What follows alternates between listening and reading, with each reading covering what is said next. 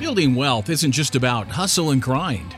Every day, huge deals are being made. Businesses and properties are changing hands, and a small group of people are making quantum leaps forward. If you want to be part of that small group of people, then this show is for you. Now, here's your host, Jim Oliver. Before we jump into today's show, we have some exciting news to share with you. Our brand new online community platform is now live. Get access to free on-demand in-depth training courses on topics like infinite banking, cryptocurrency, real estate investing, and much more. Just go to community.createtailwind.com. That's community.createtailwind.com, or check the show notes of this episode to find the direct link to request to join the community.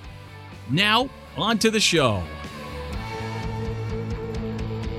Real estate provides a great source of wealth. Now, my grandfather unfortunately died of a heart attack when he was pretty young. He was in he was about 64, and I'm, being the youngest grandchild, didn't get a lot of time with him because I was very young when he died. However, the legacy that he left of real estate and the trust that he built, one trust, for example, was to help the grandchildren go through college and to start us out with our own houses. And it was, a shopping mall. So when that sold, I had to buy real estate in order to not pay taxes.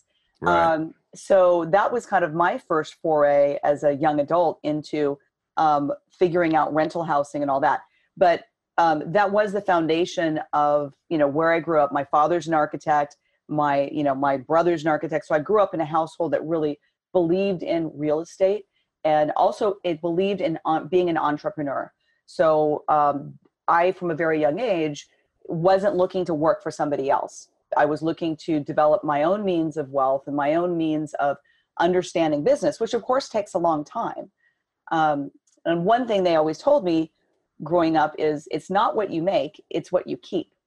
So as I was developing my businesses, I was always looking for, like I had an S Corp in my 20s because I was always trying to shelter taxes and figure out how to do these things. So just really started out as an entrepreneur. Now, interestingly enough, I didn't go into real estate when I first started as a young adult.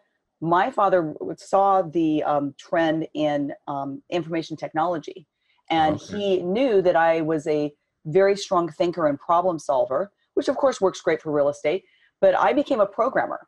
So I was a computer programmer, and then IT, I became a systems architect. So I went the technology route and did that for 20 years and, loved that career. But what happened is the IT industry tanked in 2000. Everything was being outsourced to, India, Taiwan, China, and the wages were terrible all of a sudden.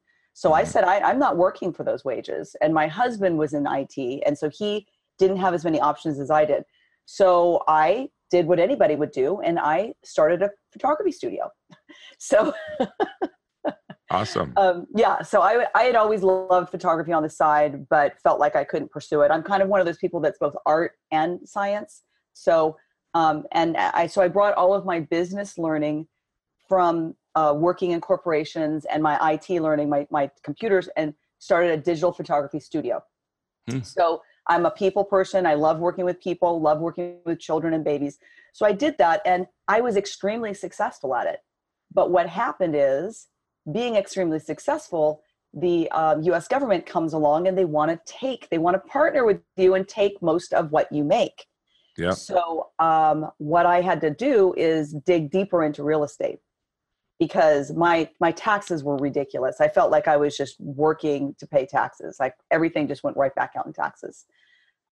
So that was kind of a moment for me where I realized, you've got to go back to that, it's not what you keep, it's not what you make, it's what you keep, and use alternate forms, because the business plan I was working with didn't offer me any form of tax shelters.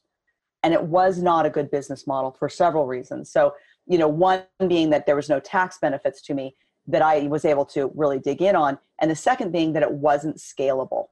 So even though I loved photography and I was, quite good at it, I was one of the top photographers in the Bay Area. I decided this can't be my thing. And so I deliberately scaled out of photography into real estate full time. So I set a plan. And again, because real estate scales, real estate has all of the elements that I was looking for to create the life that I wanted as an entrepreneur. And I could still use my people skills, and I can take pictures anytime I want. I'm still a photographer. I just don't have to do it for my daily bread. Wow. That's awesome. So what part of Southern California? The Valley, actually. San Fernando Valley. Uh-huh.